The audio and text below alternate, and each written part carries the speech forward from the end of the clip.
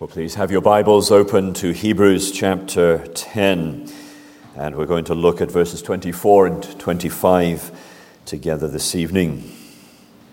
Now, thank you for your welcome and for your greetings, and likewise I bring greetings from Dudley Baptist Church. They are praying for me, I know, as I come to minister God's word among you, and send their greetings there from Dudley.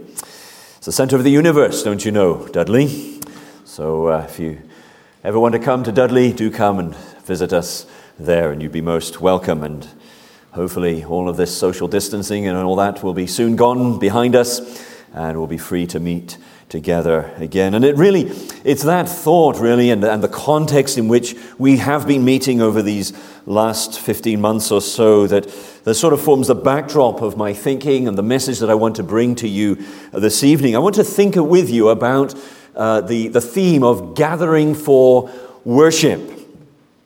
I suppose that we had hoped somewhat that by now the restrictions might have been lifted, but still we endure under them. It's been challenging, hasn't it? It's been difficult. We weren't able to meet at all initially, were we, under that first lockdown? In fact, there's been so many different stages in the lockdown, and you here in Wales and us there in England, and it's all been different things and trying to keep hold of it. And we've got friends in Scotland, it's different there as well, and it's so difficult to keep a handle on it all. And I think back over these last 15 months, and it all seems a bit of a blur. But if you go back to those early months, it was such a thing, wasn't it? Lockdown, complete lockdown, and nobody able to meet with anybody at all, and what a difficult thing that was. Well, here we are. We're at least able to meet in this limited way now. We are thankful for the technology that we have that enables us and has enabled us to continue some way of worshiping together in some form over these last months. And it's great that we can do that. We as a church in Dudley, we're not quite as advanced as you are here. We just do an audio broadcast, and in those first 3 months, it was just my family. We would go up to the church, and my son would play the keyboard, and we would sing as a family, and my daughter would do the broadcast, pressing the buttons on the odd occasion where it didn't work. Oh dear, poor Lydia, trying to cope with that. She's only a young teenager, but we're so thankful that we could do that. But to go there, and we were just the only ones, and to think that the place which would have been filled with God's people worshiping on the Lord's Day wasn't filled like that. And you'll have had the similar kind of feelings and experiences here as well, I'm sure. Well, it certainly has forced us, hasn't it, to explore these alternative ways of doing things with the technology and so on. I've been mightily impressed by some of our older folk who wouldn't know even where the on button was with a computer or one of those pad things or whatever. But they've, with the help of maybe church members or family, they've managed to get themselves one of these little gizmos, and then they've been able to link in with the Zoom meeting. I mean, 2 years ago, I had no idea what Zoom was, and probably you didn't either, but it's the common language now, isn't it? We Zoom here and we Zoom there, and we're thankful. In fact, I don't know, but I'm sure you found this as well here, that we've had people who are connected with our fellowship in Dudley actually joining us on Zoom in our midweek meeting, who are in different parts of the world. So we've been able to have missionary speakers come and just, they haven't had to leave their homes. They've just come and spoken to us over Zoom. And there's a gentleman we know who's serving the Lord in India. And so he will not infrequently join us on a Thursday night for the Zoom meeting. And so we're thankful for these things. But it's not the real thing, is it? It's not where we want to be long term, I don't think. So we're hoping to move out of this. But even before all of this pandemic and pushing us online in certain ways, I had heard about churches that were, or called themselves churches that are exclusively online. So they have no physical location at all. They have a dedicated online pastor, and all their meetings are therefore online. There's cyber congregation, and they have interactive chats and so on. And I suppose as we have had to do some of these things during lockdown, now the question arises in our minds, well, is that how we will perhaps continue? Maybe do we really need to meet together? Or do we need to meet as often as we used to? And so these are some of the questions in our minds. People in the world are saying that working practices are going to change, aren't they? They're saying that working from home is going to be a much more common thing now. We've experimented with it. It's become tried and tested, you could say, I suppose. And so we're going to do a lot more working from home, and maybe that's where you're at as well. Well, what about the church? Are we going to do worship at home as well? To argue with you from Scripture tonight that there is a scriptural basis for physically gathering together as the Lord's people. And so let me bring you then to our text here tonight. Hebrews 10:24. Let us consider one another in order to stir up love and good works, not forsaking the assembling of ourselves together, as is the manner of some, but exhorting one another, and so much the more as you see the day approaching. I want to build a case tonight for gathering for worship. This is where we want to go as the restrictions are lifted, all being well, the Lord allowing. And so I want to gather our thoughts under two headings again this evening. We happen to have two this morning. We have two again this evening. And the first is simply this: the command to gather. The command to gather. The text is very simple there in verse 25. Not forsaking the assembling of ourselves together, as is the manner of some. So the writer of Hebrews is saying to these Christian people, now make sure that you do not stop meeting together. And I presume that he has particularly in mind the times they would gather on the Lord's Day. The negative implies the positive. They are to gather together. God's people in their various locations, then and now, are to meet together to worship God. It's a simple command, and it's backed up by many scriptures, both by way of instruction and example. And so I want to take you to some of those scriptures this evening, and I want to start in the Old Testament. You see, throughout history, it has been the habit of God's people to gather for acts of worship. Are you familiar with that kind of language? When we think about worship, it's a big subject. We're only just touching on aspects of it tonight. But there is such a thing as an act of worship. I know there are those, and it's true that all the Christian life is worship. Yes, that's true.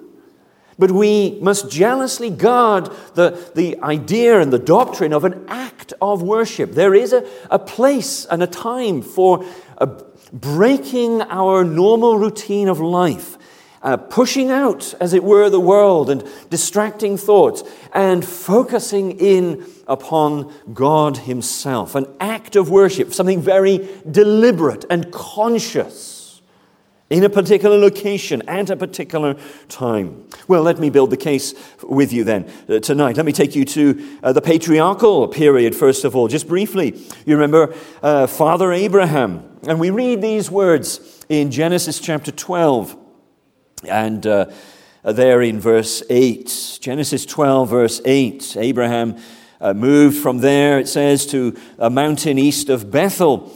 and pitched his tent with Bethel on the west and Ai on the east. There he built, this is the important thing, he built an altar to the Lord and called on the name of the Lord. Now that's the language of worship.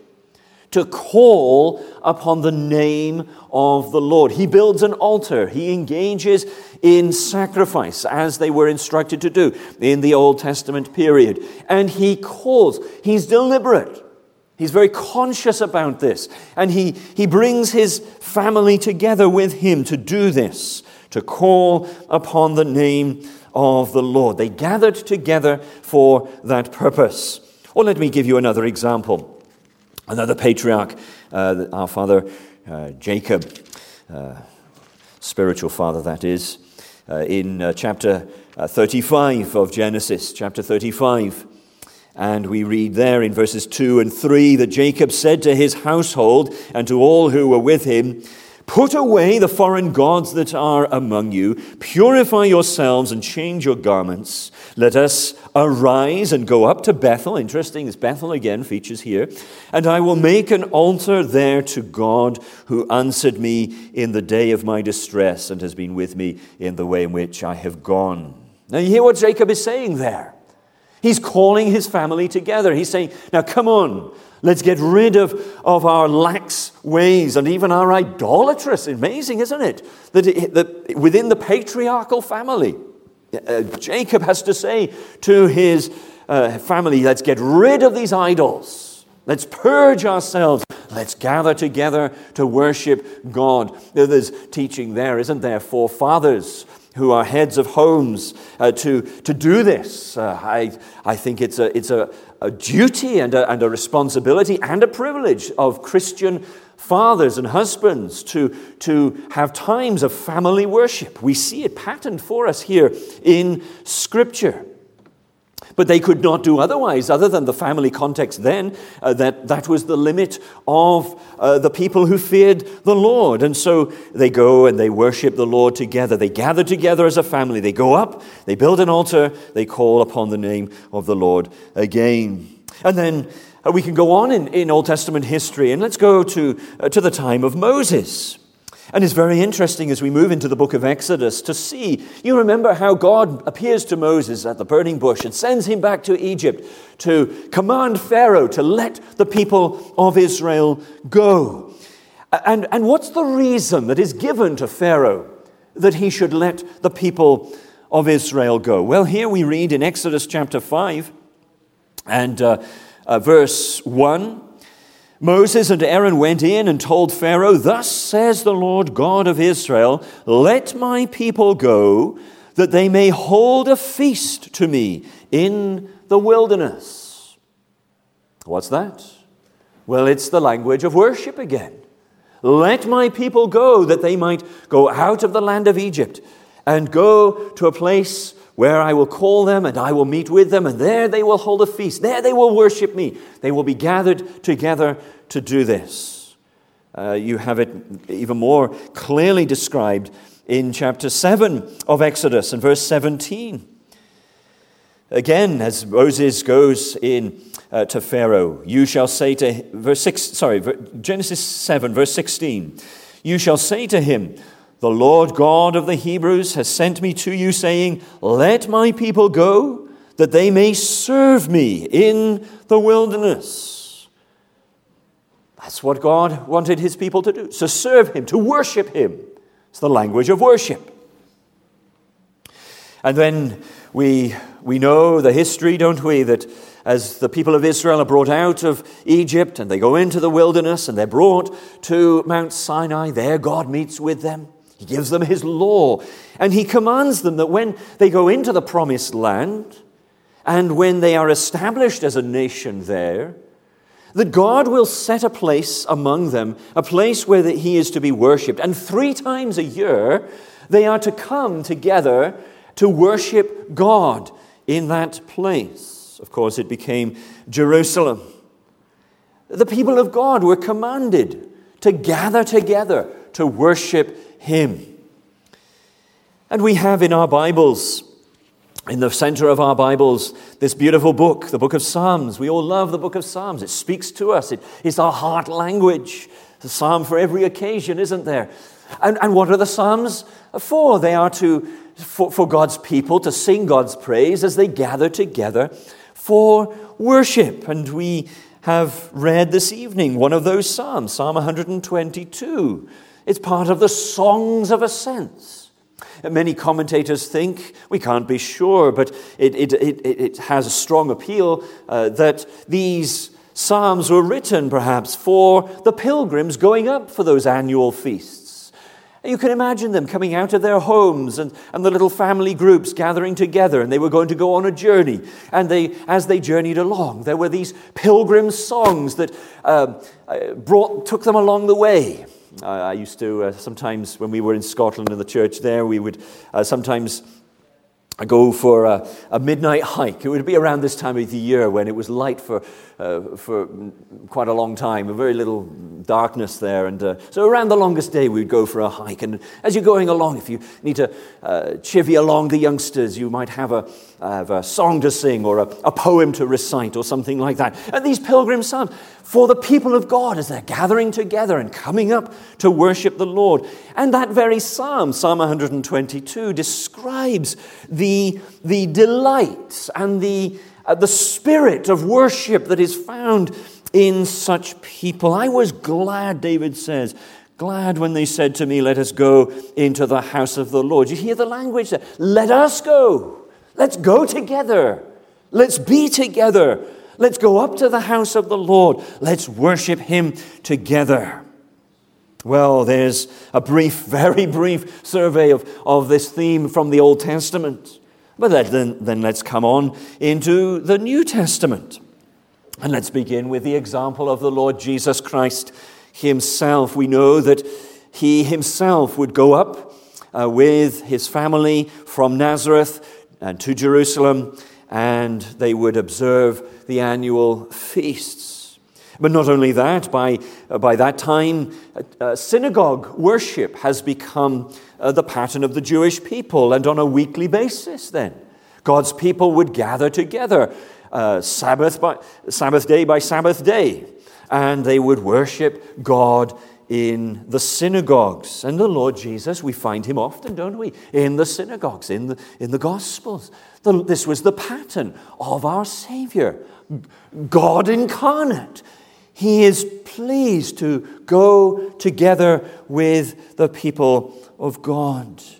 And those synagogue services of worship became the pattern for the New Testament church. So much of what we do is modeled upon synagogue worship. But even more so than this, we are encouraged to gather for worship by the words of the Lord Jesus.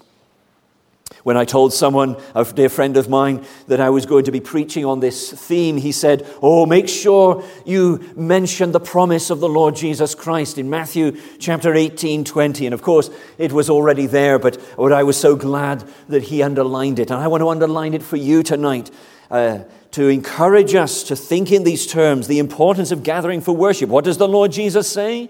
For where 2 or 3 are gathered together in my name, I am there in the midst of them. Isn't that wonderful? To think that the Lord Jesus is here with us tonight by his Spirit. He has promised that is the case, and he will not let us down.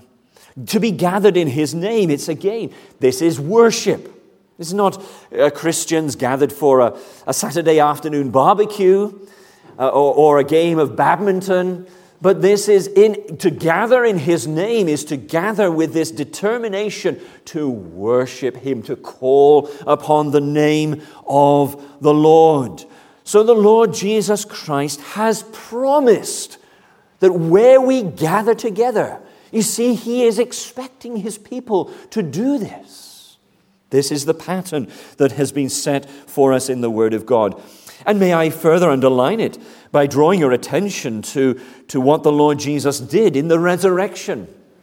Maybe you've reflected upon this, maybe you haven't, but I think it is surely significant to recognize that the Lord Jesus met with his disciples in that upper room. First of all, on that first resurrection day, you remember John tells us in his Gospel, chapter 20, that on that same day, the resurrection day at evening, being the first day of the week, when the doors were shut, where the disciples were, what? Assembled for fear of the Jews, Jesus came and stood in the midst and said to them, "Peace be with you."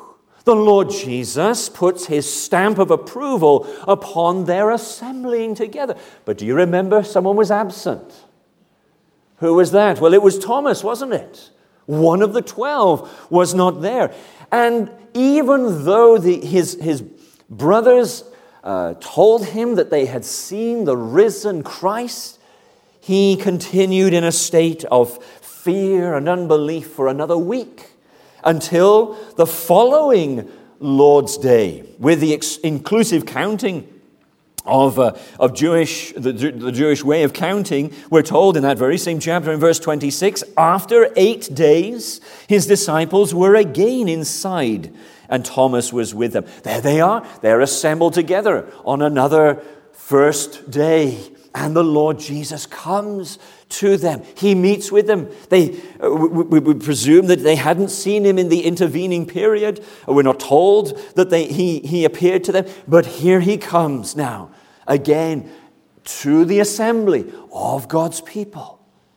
What is he showing us? Surely for me, that would be enough in itself to persuade me that the gathering together of the Lord's people is something that the Lord Jesus delights in. He loves to come and make his presence known and felt where his people are gathered together. And so we go on, and the book of Acts tells us how it was for the early church and how they continually met together and had such joy and delight in the Lord. You remember in Acts chapter 2, they would even daily meet together. They continued daily with one accord in the temple and breaking bread from house to house. They ate their food with gladness and simplicity of heart. There was such a vibrancy to the church in those days. They loved to be together, to share together in the things of the Lord. They loved nothing more than to be with their brothers and sisters. The world didn't understand them. The world scorned them. The world hated them. But to be with their brothers and sisters and to be in those places where God would come, where Christ would draw near by his Spirit. And we find then that this was the pattern established by the apostles. And so we see this pattern throughout Scripture. And yet, as we come back to our text this morning, as we come back to the exhortation here in Hebrews 10:25, something has happened. Why would it be necessary for the writer of this letter to have to say to these early Christians that they are not to forsake the assembling of themselves together? Why would that be necessary? Well, the answer is obvious, isn't it? That they had begun to become lax in this pattern, in this matter. And it fits with the spiritual condition of the people who were the recipients of this letter. They had grown spiritually discouraged. They had grown cold and dull in their Christian lives. They had become backslidden. And that's the whole thrust of the letter to the Hebrews, is to encourage them and to bring them back again to delight in the things of the Lord. They had taken their eye off Christ. And perhaps they had lost sight of the spiritual glories of the New Testament church. These are Jewish people. They had, before their conversion, they perhaps had grown up used to temple worship. And now they had their Christian assemblies. And if you just look at the two things, the magnificence of the temple and their little homes or schools or wherever it was that they met, and you looked at it on an earthly level, there was no comparison. The grandeur, the magnificence of that temple in Jerusalem, and all the drama that goes with it, the high priest and all the other priests in their priestly clothes, all the activity taking place, the hustle and bustle, the sacrifices being performed, the smoke going up, the incense being offered, and it all seems so wonderful in a sense, so dramatic, so impressive. You remember how the disciples themselves drew attention of the Lord Jesus to the stones of the temple. What a great building this was. And so you could understand how these Jewish Christians, they've moved away from that. They've moved into Christian worship, and yet as they become discouraged, perhaps intimidated, scorned by fellow Jews who are not believers, they begin to wonder, well, have we lost something in our Christian worship? And the letter is to encourage them that Christ is the fulfillment of all of those things. He is the temple. He is the high priest. He is the sacrifice. He is all in all. We have the fulfillment. It would be a backward step then to go back to the temple. Well, I mustn't get carried away with telling you what Hebrews is all about. But you see, I'm putting it within the context, this exhortation here. And so what we're seeing is that it is possible for Christian people to take their eye off the ball, to lose connection with the spiritual realities and glories of the gospel and of Christ, and to become discouraged. And perhaps in that state of discouragement, to begin to cease assembling together. And so we come back to our present state and where we're at as Christian churches in this present crisis. Well, now we've been forced to not be able to be meeting together as we would desire. I know there have been those who have said that we shouldn't obey the commands, and some who have seen it as persecution. It's not persecution. We are simply seeking to fulfill our part of our role within society to limit the spread of this contagion. But now, as in God's mercy, as we are brought through this, and as those restraints, God willing, are lifted from us, we are faced with the question, well, what are we going to do? I know that some Christians, and in all honesty, have said to me, well, it's quite comfortable now to stay at home on a Sunday morning or a Sunday evening. There's a temptation there to, even when the restrictions are lifted, to carry on just viewing online. It's a lot easier. But I've been making the case with you tonight that when these restrictions are lifted from us, we must not neglect this most essential of things for the Christian church, this assembling together. Even if we don't understand fully the reasons why we ought to do this, the fact that it is commanded us in Scripture ought to be enough. But I want us this evening, just briefly as we draw towards a conclusion, to encourage us in this direction with our second thought. So first of all, yes, we are commanded to gather, but we also see here that there is a benefit from gathering. The benefit of gathering together. Now look with me here at the context in which we find this exhortation. Go back up to verse 22, first of all. This is what he says. Let us draw near with a true heart in full assurance of faith. He wants them to be strong Christians, not doubting, not wavering. He wants them to be those who, in verse 23, are holding fast the confession of our hope without wavering. This is his concern. He wants bold Christians. He wants strong Christians. He wants assured Christians. Not arrogant, but assured, confident of the things that have been promised to us, because he who promised is faithful. And it's within that context, then, that we get to verses 24 and 25, where he exhorts them, let us consider one another in order to stir up love and good works. And verse 25, to exhort one another. And it's in that context, then, that we find this command not to forsake the assembling of ourselves together. So do you see the point that he's making?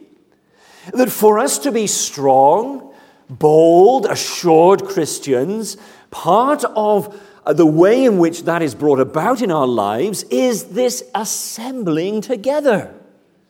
There is a benefit from doing so that strengthens us in our Christian lives and enables us to go on. Well, let me tease that out a little bit in this way. I want us to think about the benefits we give, first of all.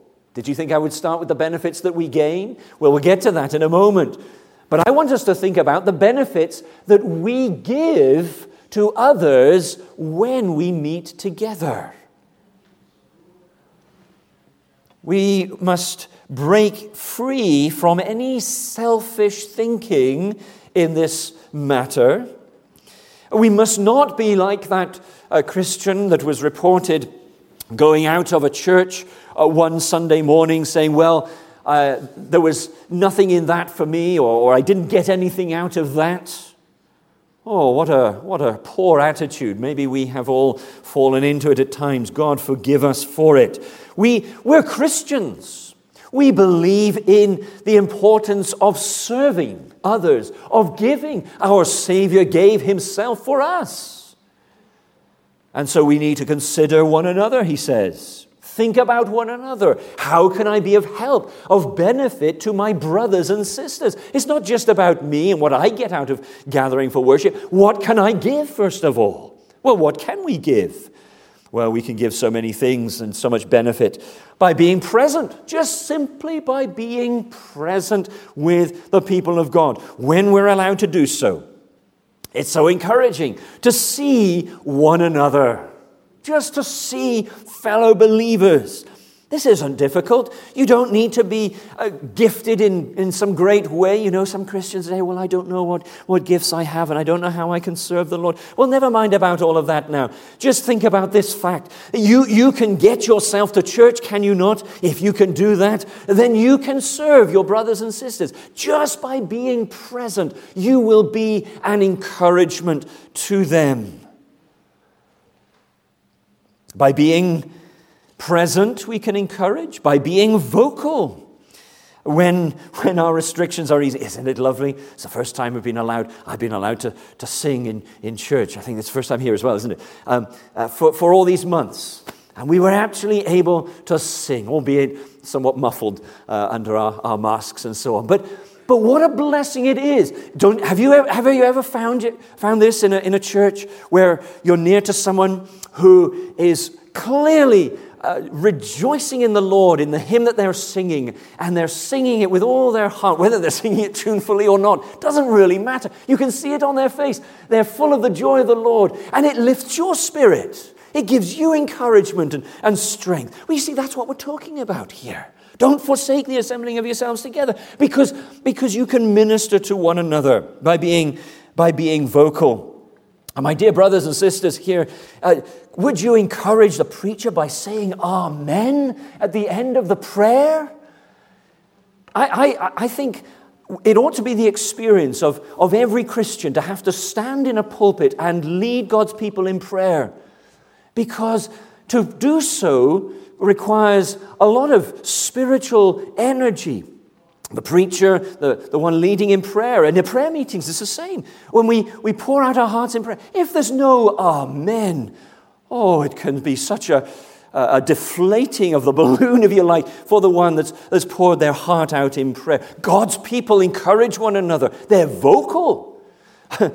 They're certainly vocal at the football pitch, aren't they?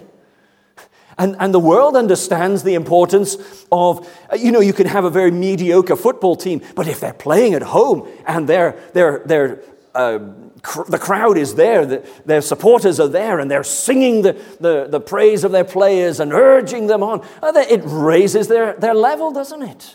And they can overcome opponents who might be far more skilled, but because this team is playing on home turf, they're lifted up. And the world understands that. Do we understand that as Christian people? We can minister to one another in these ways. Let's not be ashamed of this. Let's not be ashamed of our Christianity. When we're free of all these restrictions, let's be vocal in serving and worshiping the Lord. Well, benefits we can give by meeting together, being present, being vocal, being friendly. Oh, it can be such an encouragement just to see a friendly face and to have... Do you remember what it was like to have handshakes? It's all this elbow thing now, isn't it? Well, we're going to get back to handshakes, I hope. And maybe a hug or two, or maybe even a holy kiss. Well, we better not get too carried away here. But what an encouragement it can be for some friendly contact one with another. You won't get that on Zoom. You're not going to get that on YouTube. How important it is. A hug, a smile. And we can encourage one another by being thoughtful as we meet together, maybe before or after the service, engaging in conversation. How are you today? How's your sick aunt or the troubles you've got at work? How are things going? And it's so encouraging, isn't it, to know that there are brothers and sisters who care, who are praying, and to speak together. But you can't get that online. These online churches, okay, maybe they can have an online chat, but it's nowhere near as significant as it is when we're together, face to face, meeting one another. You ask a couple who are in love whether they'll be happy to have a romantic meal over Zoom. You know? He's in London and she's in Edinburgh. They can both set out a table. They could both have a rose there. Are they going to be content with that? No. They want to be together. If we love one another, we want to be together. We minister to one another in this way. And furthermore, we can be of benefit to one another by being concerned. This is taking it more than just being thoughtful, but look at what he says there in verse 25. I don't think I'm very good at this, and I don't think there are many Christians who are, but this exhorting one another. We're all a bit too timid, aren't we? Afraid of treading on one another's toes. But if we really love one another, we'll show it by exhorting one another. Now, how is it with you, brother? Are you growing cold in your faith? I noticed you weren't at the prayer meeting on Wednesday night. Well, is there something wrong? Are you growing cold? Come on, we need to stir one another up. Exhorting one another, showing concern for one another. The Apostle Paul paints a lovely picture of the functioning of the Christian church in Ephesians chapter 4. And he talks there of how the Lord Jesus gives, the head of the church, he gives gifts to ministers in the church so that the saints will be equipped for the work of ministry, so that the body of Christ is edified, built up. And he speaks like this at the end of that particular passage.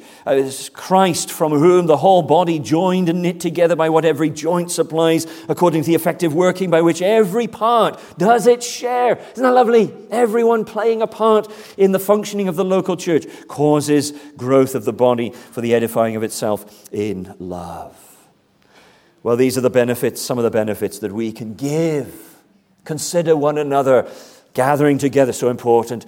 And let me just conclude with the benefits that we gain. Of course, all the things that we've just said about giving, they can then be turned around, and we benefit from those things ourselves by seeing one another and hearing one another, and so on.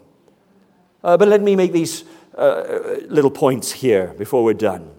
The benefits that we gain. As we meet together, it keeps us from growing cold. I use this analogy. I preached this message back home last week, and I used this analogy of a coal fire. And someone said to me afterwards, well, you're going to have to start explaining what coals are, because nobody has coal fire. We still have barbecues, don't we? We know what coals are. So you've got a coal fire.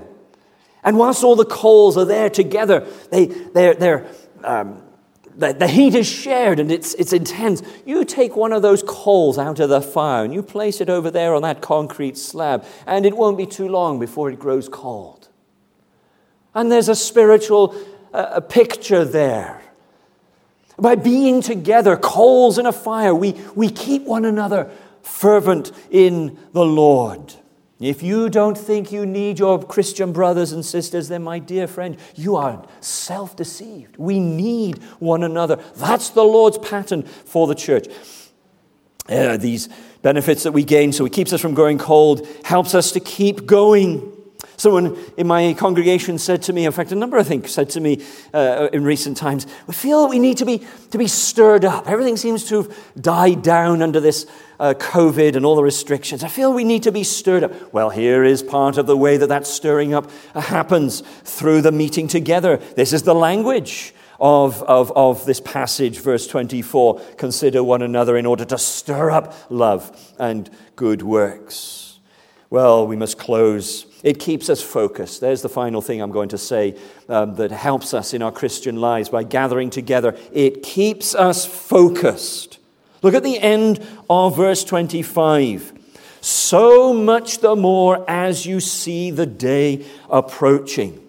Now, what day is that? Well, it's the judgment day. It's the return of Christ. And our weekly Lord's days are these little oases. I like to think of it in this way, that we're in the wilderness of this world. It's a barren desert wilderness. But we travel Sunday by Sunday. We travel along, and we have these little oases when we meet together. And our meetings together as the Lord's people are a little foreshadowing of the great assembly that will come to pass when Christ returns. And we shall be with all the saints throughout all the ages to worship Christ forever. And so when we assemble together as God's people on the Lord's day, we are reminding of ourselves of this context. We're Christian pilgrims on a journey. We're not settling here. This is not our home. We're on a journey. The day is coming. Christ's return is round the corner, and we help one another to keep focused on that by assembling together. Well, friends, may the Lord apply His word to our hearts tonight, and may we be encouraged and exhorted and challenged, maybe corrected, whatever we need as the Lord applies His word to our hearts. Glorious things of thee are spoken, Zion, city of our God. He whose word cannot be broken formed thee for his own abode. The hymn of John Newton, number 333 in Christian hymns. And so we'll draw our service to a conclusion as we stand together and worship Him in this hymn. He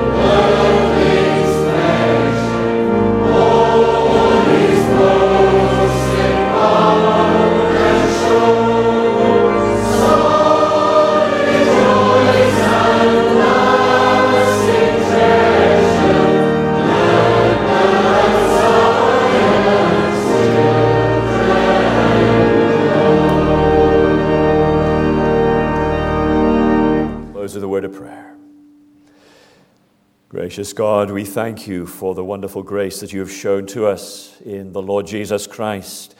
We thank you for calling us out of darkness into your marvelous light and making us citizens of the kingdom of God, living stones in the temple of God, children in the family of God. Help us, O Lord, to see our privileges, to delight in them, and to see what a blessing it is when the people of God gather together. So, Lord, encourage your people in this place. Lead them out of these times into days of great blessing in the coming weeks and months and years. And grant, O Lord, that this city may tremble and shake at the power of the gospel as it is proclaimed. Now may the grace of the Lord Jesus Christ, the love of God, and the fellowship of the Holy Spirit be with you all. Amen.